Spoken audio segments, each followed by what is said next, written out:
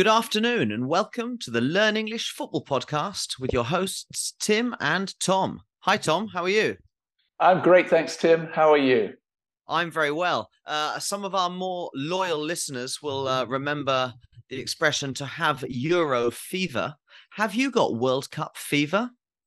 I have. I can feel it burning inside me. The flame is getting bigger and bigger. So I'm sure by next week I'll have a raging fever and be. I'll tell you what I'll be doing. I'll be trying to organize my life around every game so I can see literally every single group game that's possible. I don't know if my wife will like that, but that's what I'll be trying to do. Yes, I'm doing similar things. I'm trying to think of educational reasons to integrate World Cup matches into my classes. There are some clashes. And when I say a clash, two things happening at the same time, which are incompatible. So I'm looking for a way to make them compatible. Tom, very exciting. We are 1 week away from the first game of the 2022 Qatar World Cup. And everyone's looking forward to it. For footballing reasons, of course. The World Cup is the festival of football. It's the thing we all grow up dreaming about doing, about competing in, about winning. But also, there is another side of the debate, and that's about a couple of more ethical, moral issues surrounding the Qatar World Cup, and that's what we're going to look at today on Left Pod. Excellent. I've seen these issues have resurfaced in the media again. I'm seeing more stories about these issues. Are we talking about human rights, for example? We are talking about human rights, Tom. Tom, just so you know, I do like the World Cup, and for that reason, I'm supporting many sides, mainly England. But one of the sides I'm supporting is Spain. So you can see I've got my Spain shirt on here, but it's a bit hot. So whip out my Morocco shirt. You know, we are a multicultural society here on the Left Pod podcast, and we don't like to exclude any listener. That's fantastic, Tim, because where we are in the southeast corner of Spain, many of our neighbours are Moroccan, so they'd be delighted to see you in that shirt. Yes, right. Tom, let's jump straight into the controversies. Let's get our teeth into the meaty issues. And to get your teeth into an issue is to try and attack a difficult question. And a meaty issue is a topic that has lots of things to talk about, lots of debates to be had. And this is a really meaty issue. The first topic we're going to talk about is workers' rights. There's been lots of stories about horrific working conditions for the immigrant workers, mainly from India, Bangladesh, Pakistan, the Philippines, and the conditions they face whilst working, and the labor laws surrounding them, the protections they have that we might take for granted in Europe, for example. To take something for granted is to see it as normal and not to value something that maybe other people would value. So, for example, right. When I lived at home, I think a lot of Arsenal fans took winning the league for granted when we had Omri and Vieira and the like. So I'll throw a couple of stats at you, Tom. Amnesty International have said that there have been 6,500 deaths of immigrant workers since the World Cup was awarded to Qatar. They are statistics based on embassy information. So the embassies of each of their countries reporting on the deaths of workers in Qatar. However, there is some dispute over some of these numbers. The Qatari authorities say that Qatar is a country full of immigrant workers. And in fact, for every one Qatari, there are 7 immigrant workers in the country. And these figures don't only count for people who are working on the World Cup construction sites, for example. Apparently, according to Qatar, they could also be people working in homes, being carers, being cleaners, people dying of old age, people dying of things that aren't related to being to working in horrific conditions. So, Tom, do you have anything really to comment? Where do you think we can find the truth? According to Qatar, there have been 37 deaths. according to in the whole period. According to Amnesty International, 6,500. There's a big difference between these two numbers. They both can't be true. Do you have any thoughts on any of this? Yes, I do. Yes. I've never been to Qatar, but I have spent time in Dubai and in Kuwait, and they have very similar demographics. By demographic, I mean the mix of ethnicities that make up the total population of the country. And as a result, I certainly agree that one local Qatari for 7 immigrants is true. I don't have reason to doubt the Amnesty statistics. I can believe they are true. However, you make a very good point that these statistics include people who are not part of the construction of the stadia, which does suggest that someone, perhaps a journalist who wanted to make an argument about human rights or the lack of human rights in Qatar, was cherry picking this statistic. By cherry picking, I mean choosing a statistic that built the strongest case for the arguments they were making. I like that. I like that verb, to cherry pick, to choose the bit that suits you, to choose the best bit for you. Yes. Exactly. Sorry. Yes, and the problem we have then is we need real data. We have a big difference, as you say, 37 deaths or 6,500 deaths. But those 6,500 deaths could include all the other immigrants who contribute as the labor force for the Qatari economy. So I would be ready to dismiss that number of 6,500 from Amnesty and say, unless Amnesty can present accurate statistics of the numbers of construction workers dying while building the stadia, then it means nothing. Yeah, I get that. But at the same time, for example, I've been investigating these Qatari numbers as well, the 37 deaths. And apparently they don't include heart-related diseases, heart-related problems, so heart attack, respiratory diseases, stroke, or heat stroke. So obviously, and these are conditions that can be provoked by working in extreme heat, by being dehydrated from not having enough water. So I think the point is here. And I do agree with what you say about potentially the Amnesty International figures, but the point is here, the Qatari figures also seem to be lacking in accuracy. So what the real problem is here is, if you are an innocent person, someone who's just, wants to know news, wants to know information, but at the same time doesn't want to make a huge effort to go out and get it, basically means you're probably going to believe either one figure or the other figure without having knowledge of the potential weaknesses behind that data. And I think that is a problem, because that basically means that both sides can invalidate the argument of the other side. And when no one's right, that doesn't help the discussion either, and that doesn't help the workers either. On that comment you made about the heat, it was a bit of a joke in Dubai and in Kuwait, because there are official labor laws that the labor force is not allowed to work if the temperature rises to above 50 degrees Celsius. However, the long-running joke, which I believe there was some truth to it, was that the temperature never rose above 49.9 degrees Celsius. It was always fixed at a maximum height of that to enable the workforce to keep working regardless of how hot it really was in those conditions. Yeah, I mean, we see in the south of Spain the working conditions in the height of summer, in the very hottest part of summer, are not pleasant to be outside, and this is even hotter than here. I think at the heart of the problem here is essentially the system of labor regulation, and that's the kafala system. The kafala system is a different system of rule. Of labor laws compared to what we're used to in Europe or America. The kafala system is essentially like giving a lot of power to the employer. These people come over, there are recruitment fees, so when they arrive, they're in debt. They have to hand over their passports. To change job, they have to have permission from their sponsor. Their sponsor is their employer. To leave the country, they have to have permission from their sponsor as well. Now, forget what might or might not have happened in terms of the conditions or the deaths that have happened. I think there can be no argument that these labor conditions are very likely to provoke exploitation.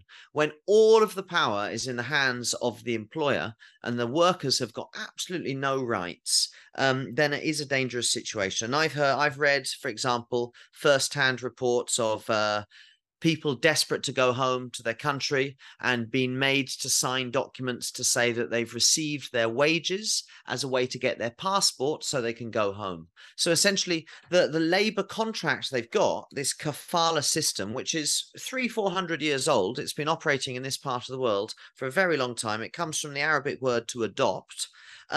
Is a very antiquated way of running an economy, of controlling workers. And I think this is the heart of the problem. And this takes me to my next point, which is any of this a surprise? Did we not know that Qatar operates this kind of this system when the World Cup was awarded to Qatar by Sepp Blatter and his cronies? And when I say a crony, what's a crony, Tom? A crony describes a gangster. Typically, it describes someone who is prepared to break the law and is working alongside another group of gangsters. Yeah, so that's so his cronies is his social group of criminals, basically. And yeah, so really, I don't think Qatar is doing anything or behaving on this topic in a way which is surprising or should be surprising to anyone who's had their eyes open over the last 30 years. So if we take it to the next level, who is culpable if there have been deaths because of poor working rights or poor health and safety conditions on the building sites? If there have been deaths, avoidable deaths, then who's responsible? Who should be legally responsible? Should it be Qatar, which is doing what it's always done? Or should it be the European countries, the African countries, the Asian countries, the South American countries, whose delegates were happy to accept Rolex watches, were happy to accept envelopes with 10,000 euros in, were happy to accept £2 million donations to their local footballing FA to build a new youth academy in an area which hasn't had a youth academy? So who should face the responsibility for this? And don't get me wrong, Tom, I am feeling a little bit hot over here. And one of my favorite teams in World Cup history, one of my favorite goals, Maxi Rodriguez, Mexico, Argentina, World Cup 2010. What a goal. And who's the goalkeeper? Campos. Yes. Back in the day, Blanco, Hernandez on the left. Some great contributions Mexicans have made to the World Cup over the years. Marquez, the ex-Barcelona centre-back. Yes. Marquez, fantastic. So, Tom, going back to the question, who's responsible for this? Well, you touched on it. You used the word who should be legally responsible. And there, I think we find the heart of the problem.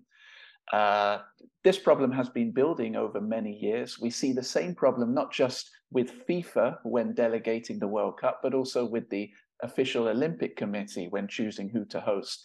And we have these problems with black, shall we say, money in brown paper envelopes going under the table in illicit fashion. Bribery is the word, bribery. So the problem has been building. The problem is that these organizations, FIFA or the International Olympic Committee, are not held legally accountable to anyone. They are the masters of their own domain. They have a level of power, which means that they can delegate and adjudicate against these issues of corruption. And just miraculously, they find themselves all innocent of corruption. So it enables the problem to persist and come back. And I think Qatar was a culmination of what had been building over many decades. I think the fact that they went against the trend is always to award one World Cup at a time. The fact that they went against the trend and they awarded both those World Cups, the Russia 2018 and the 2002 World Cup at the same time, really opened itself up to a massive opportunity for corruption.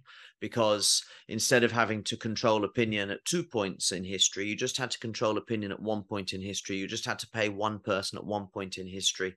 And I do think that was dangerous. I remember the disappointment I felt when the 2018 World Cup was awarded to Russia.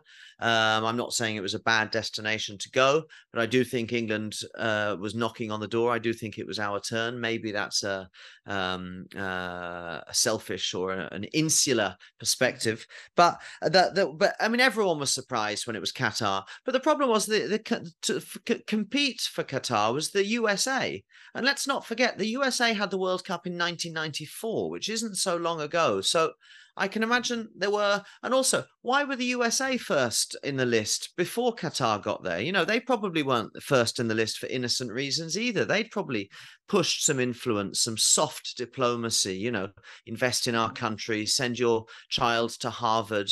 So it's a case of the pot calling the kettle black in certain situations, and that means the pot calling the kettle black is an expression to mean one side which is committing crimes, criticizing another side for committing crimes, or one side which is doing something wrong, criticizing another side for doing something wrong.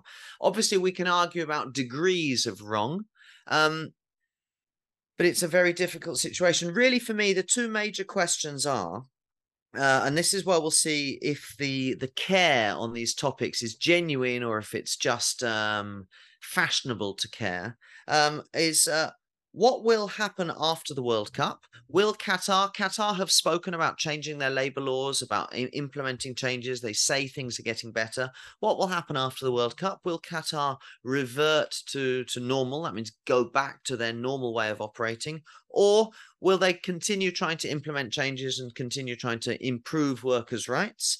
And the second topic, second question, the important question is, how much will the world care once the World Cup has finished? Will these journalists continue writing articles about workers' conditions in Qatar?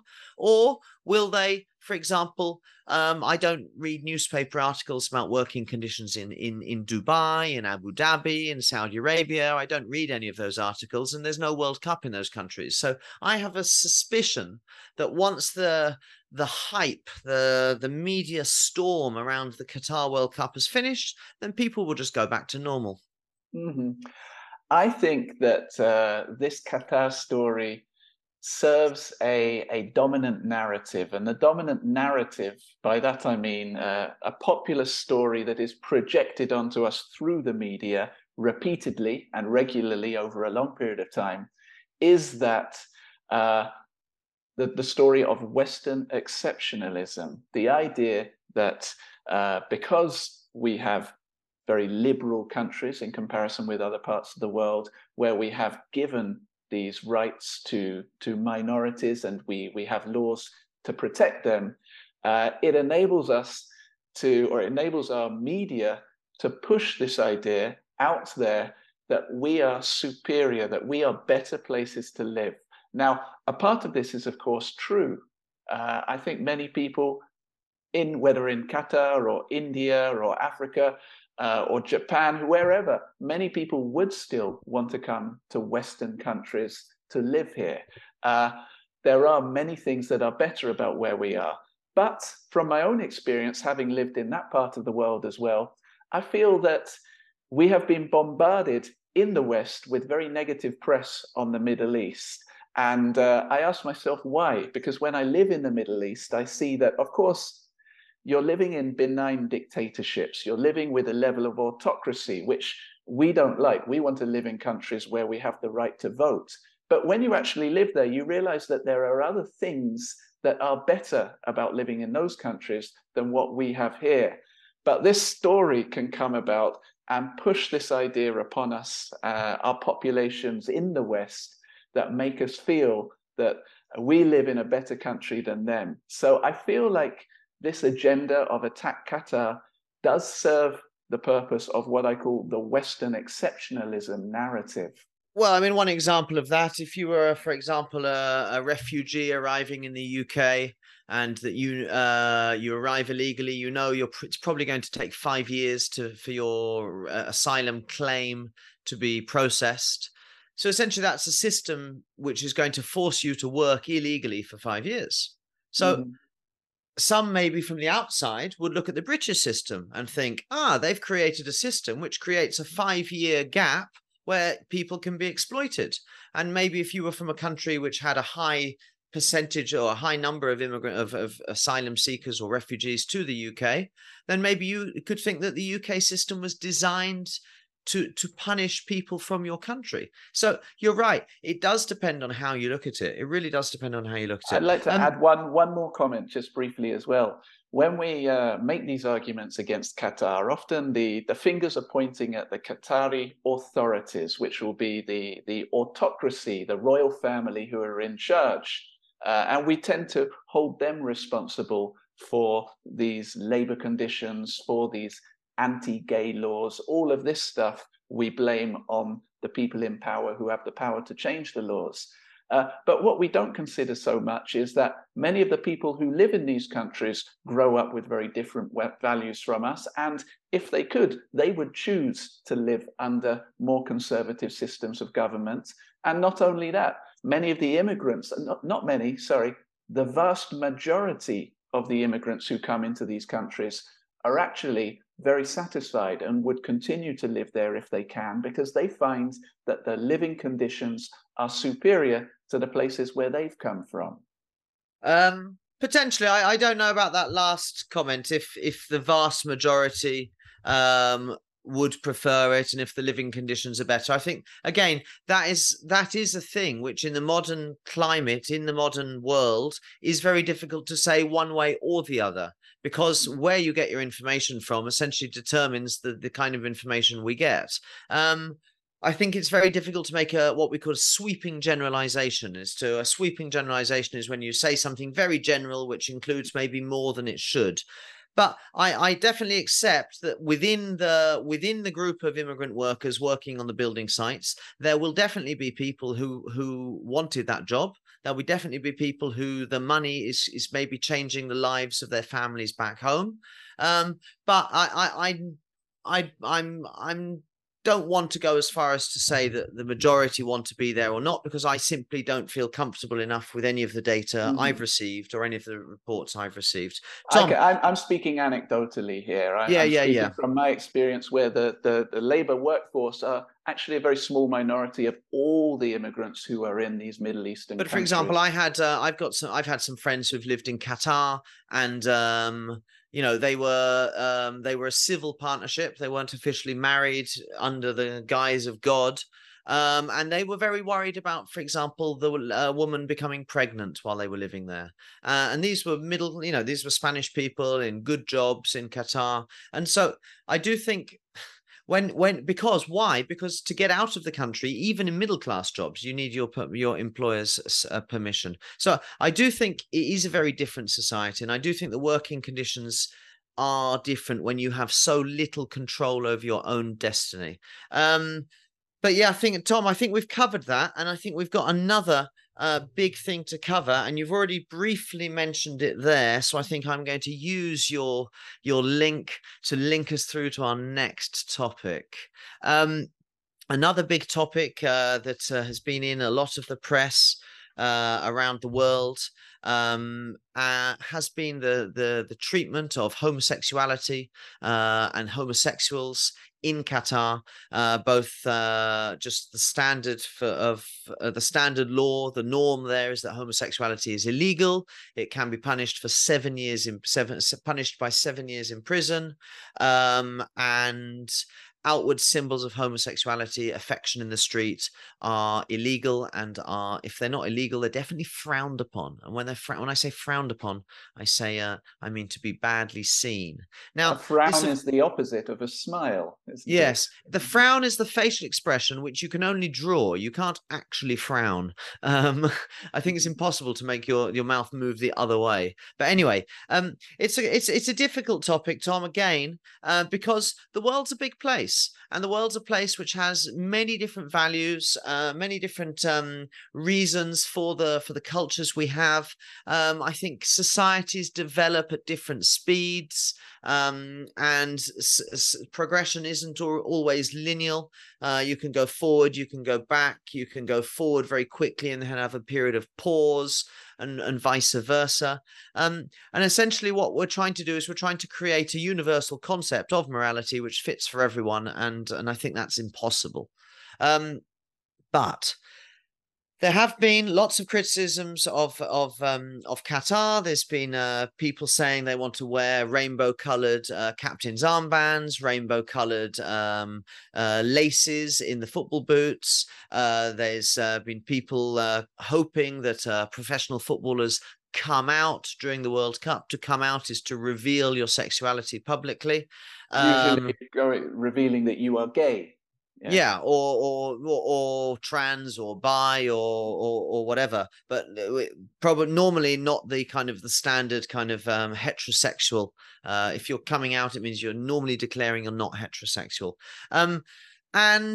And in Western Europe, these are values that to a lot of us just seem second nature. We take them for granted. Again, we take it for granted that someone can be gay and feel comfortable. We take it for granted that two men or two women can kiss in the street, and that should be okay. But at the same time, we don't live in a utopia here. Homosexuality is something which can create problems for people. There's a lot of homophobia, even in Spain where we live.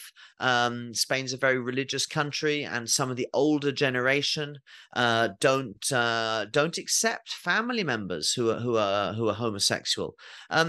So that, for me, is the context. That's the way I'm looking at this debate. I'm looking at this debate thinking there's a country, there's a culture in the world which I have different values to, but I'm also I find it very difficult to say that we have a better culture or we're right. I am right. We are right in the context of who we are and where we come from. But let's not forget also where we came from, because until 1994, for example, the legal age of consent for gay sex was 21 in the UK, but it was only 16 for heterosexual sex. So until 1994, so well in our lifetimes, homosexuality was treated differently in the UK. We can look at Florida in the United States. They want to bring in a policy which is don't say gay. Basically trying to avoid symbols of homosexuality in public spaces, in schools, around young people. Now, I don't really see how much of a difference there is between the Florida don't say gay policy and the Qatar policy. Essentially, both of them look down on signs of public signs of homosexuality. The big difference, of course, and I'm not going to deny it, is the level of punishment. But the root of the rule is the same for me. Tom, I feel like I'm on a bit of a monologue. What are your opinions on this? Well, regarding Florida, don't say gay. My instinct is it's actually quite totalitarian to have any kind of law telling people what they can and can't say. I feel in the West, we've already entered these strangely bizarre dystopian times where we identify what someone is allowed to say and what they aren't allowed to say based on the color of their skin. We claim to be fighting racism by using racism to determine who can say what. And this don't say gay seems to be a continuation of that. With regard to Qatar and homosexuality, it is a difficult one, because when you look culturally, I'm reminded of the saying, the refrain, another shirt's coming up. Portugal. You got to get your local colors out, half Portuguese and all that. I'm reminded of the saying, what you resist persists. And when you have these conservative Muslim countries which don't allow people to express their homosexuality in public, it happens equally, as much, but behind closed doors, behind the scenes. The name homosexual behavior is not given to it, but it does happen there, just as it happens in the West, but in the West more openly. So my own personal view is that when it comes to homosexuality, we should be more open and more accepting. And that's a Western view. I realize that I'm imposing on the Qataris that they should be like that. But equally, that's my own opinion. And if I go to Qatar, then I have to park my own values at the door. I think that's the same whenever you travel, wherever you go in the world. Maybe you like to smoke marijuana, but if you're flying over to Malaysia, don't even think about taking your marijuana into that country. It's the same kind of thing. The values that you have will sometimes clash with the values of the country you're entering. And then I believe it's our duty as citizens, as travelers, or as visitors or guests of the country, to keep our own views and our behaviors to ourselves and not put them out there into those countries. Yeah, I agree to an extent. Again, I fully agree with you. I mean, I personally would love it if anybody in the world could go to Qatar, be comfortable, be themselves, express themselves how they feel comfortable, and without not having a problem. But I also think we need to respect, as you say, the culture that they come from, and let's not face it. Let's not confuse this. This is a religious thing. This is a religious thing. Homosexuality, according to the Quran, is haram, which means forbidden. But not only according to the Quran, according to the Bible, according to the Torah. So really what we're doing is if we're telling the Qataris that they're not allowed to have their values, then what we're really doing is we're telling them that their God is wrong. And I personally don't have an issue with that because I don't have any religious callings. But if I look at this on a global level, and if I think if people came to America and said your God is wrong, if people went to Israel and said your God is wrong, which is essentially what the Western world wants to do, then I think they would also provoke strong local reactions. And I think this is I don't know if this is very clever marketing or if this is a genuine reaction, but I've seen the discourse, the narrative around this argument change in the last few weeks, almost in the last month. Before, it was kind of open season for criticizing Qatar. Anybody can criticize Qatar. Nobody would say anything about that criticism. It was like it was perfect. It was an open door.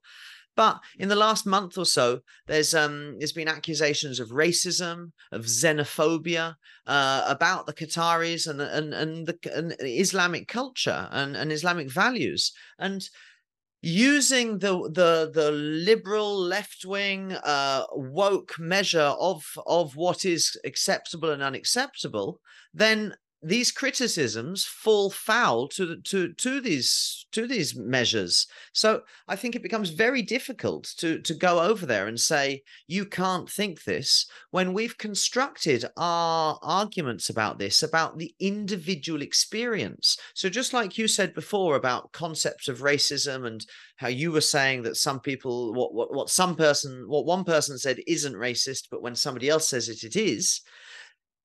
That is a kind of modern interpretation of essentially a postmodern society, which means that people do have individual truths. Mm-hmm. And that's the way we've constructed our society. And one of the individual truths that I think is true in Qatari or in a strongly religious society is that homosexuality, according to religion, is something which is forbidden. It's been and it's been forbidden for thousands of years. Good, Tim. I'm going to have to interrupt you because we've got less than a minute left on the Zoom call. I think we need a part 2 of this discussion. I think we do. Let's continue. We can talk about public relations and the media because that was part that we've not talked about. We can talk about a little bit of philosophy as well. Of is it acceptable to tolerate intolerant cultures? But that's for another time. I'm going to wrap up this episode and say, if you've enjoyed what we're doing, please leave us a review, a rating on your podcast platform. Please share us with your friends. And you can also follow us on TikTok, on YouTube. You'll find the Left Pod Learn English Football podcast channel there. Oh, one more shirt. Just an England shirt to finish with. Come on, England. Fantastic. Okay, well, thank you, Tim. It's been a pleasure, Tom. Bye-bye. See you later.